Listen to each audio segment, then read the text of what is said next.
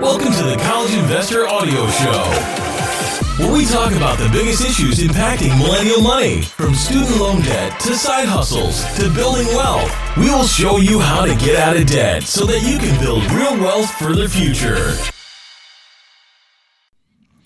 Hey guys, it's Robert from the College Investor here, and today I am excited to share with you the best student loans to pay for medical school, along with the order of operations that is the smartest to pay for college in general, but specifically medical school as well. The fact is, medical school is expensive. There is no way around that. However, doctors will also earn a significant salary after graduation, so it's really all relative to justify the high costs. According to the Association of American Medical Colleges, the average doctor will graduate with $183,000 in student loan debt. Can you believe that? $183,000 in student loan debt. However, they're going to earn a significant amount of money once they are doctors. So the average doctor can earn anywhere from $130,000 to $200,000 a year in their first year after they are done with residency. Now that's huge. So let's talk about how to pay for college the smart way, how to pay for medical school the smart way, and make sure that you really understand the best order of operations to make it happen so that it's not as overwhelming as it seems. So, where do you start? The first thing you do is start with your own savings account. Now, you're not going to be able to pay for medical school for the most part out of your own savings, but it can get you far enough along that you might not have to take out an extra $20,000 in student loans. So every little bit helps. And when I talk about your own savings, I also talk about potential working. Maybe you worked in high school and undergraduate. I don't really know of any doctors that can work in residency, but maybe even as a resident, I've heard that some doctors can freelance and do different things in like the ER and stuff a couple days a week to earn some extra money. But there are options. So you can use your own savings and your own money from working to pay for college and not have to borrow as much money. But I do want to make an important note here.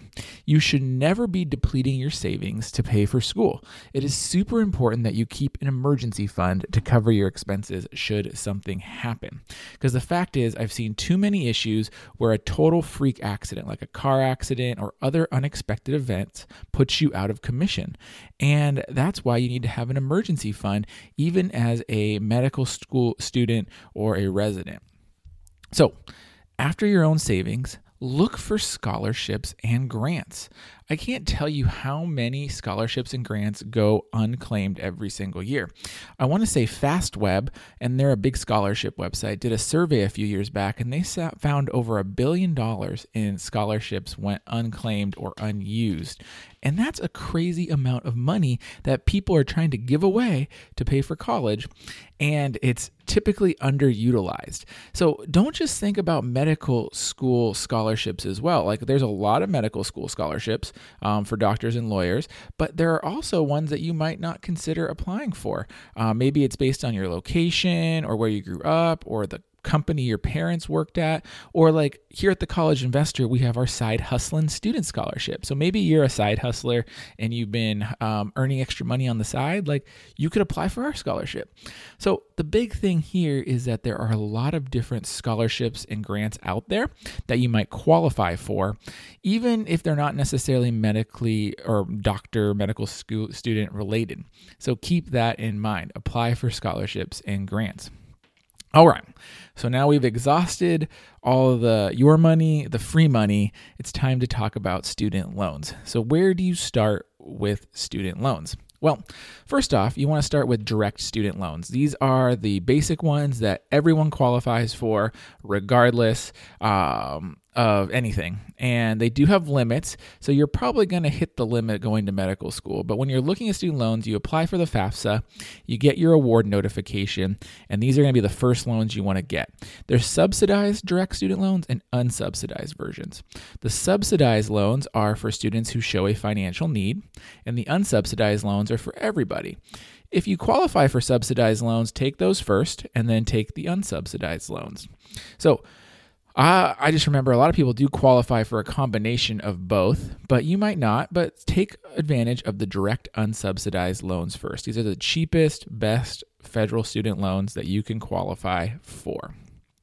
After that, you're going to want to look at direct plus graduate student loans. So after you've taken advantage of your direct unsubsidized and subsidized loans up to the maximum, the direct plus student loans are going to be your next best bet. The reason is these loans can be taken out to cover the maximum cost of attendance, and this is according to your school's financial aid office, minus any other financial aid received. So for most medical students taking out student loans, the direct plus loans can make up the difference of what's needed to pay for college. A direct plus loan does require a credit check though. So if you have a poor credit history, you might not qualify, or you might need a cosigner to help you with the student loan. But direct plus loans have some of the highest interest rates for federal loans. So it's important to consider that when borrowing. If you have excellent credit, you might want to consider other options now, or you might want to refinance these loans later after you graduate. Next up, there is the HRSA Primary Care Loan, and this is from the Health Resources and Services Administration, which is a tiny little government agency that provides low-cost loans to medical students who meet certain criteria. So this program is for students who agree to enter and complete residency training in primary care within 4 years after graduation, and they agree to practice primary care medicine for 10 years until the loan is paid in full, whichever occurs first. As such, it might not be the right choice for everyone, but it's definitely an option for some. So if you're interested in becoming a primary care doctor, you can learn more about the HRSA program here. Next up, after you've exhausted all your federal loan options, it's time to talk about private student loans. Now, some medical students cannot rely solely on federal loans to pay for medical school. Maybe they exhaust the federal loan limits due to their school's cost, or they need more funds to cover living expenses while they attend school, or maybe they need more time to complete their education, which simply increases the cost. However, others might find private student loans more valuable given their excellent credit history and their ability to repay. In this case, private student loans might be a cheaper alternative due to low interest rates and excellent borrower programs. So the big thing here is that we recommend borrowers shop and compare private student loan options, and our favorite partner is Credible because we love comparison sites. We love Credible for a few reasons. They allow you to, quickly shop for a private student loan in about 2 minutes without getting a credit check, so you can see your interest rate right away and see if it's worth it. And Credible also has some of our favorite medical school lenders on their platform. You might have heard us talk about Splash Financial because they are changing the way doctors can refinance and get private student loans to pay for school. And they're on the platform so you can see if they're worthwhile. So finally, there is refinancing your student loans after graduation. So maybe you're listening to this or reading the article on the blog because you've already taken out loans for medical school, so you might consider student loan refinancing. If you have private loans or high-interest federal loans like the Direct Plus loans we already mentioned, refinancing might allow you to lower your payment or save on interest on your medical school loans. Through refinancing, you're going to take out a new student loan from a private lender and use it to pay off your other loans. With the new student loan, you may qualify for a lower interest rate, better repayment term, or lower monthly payment.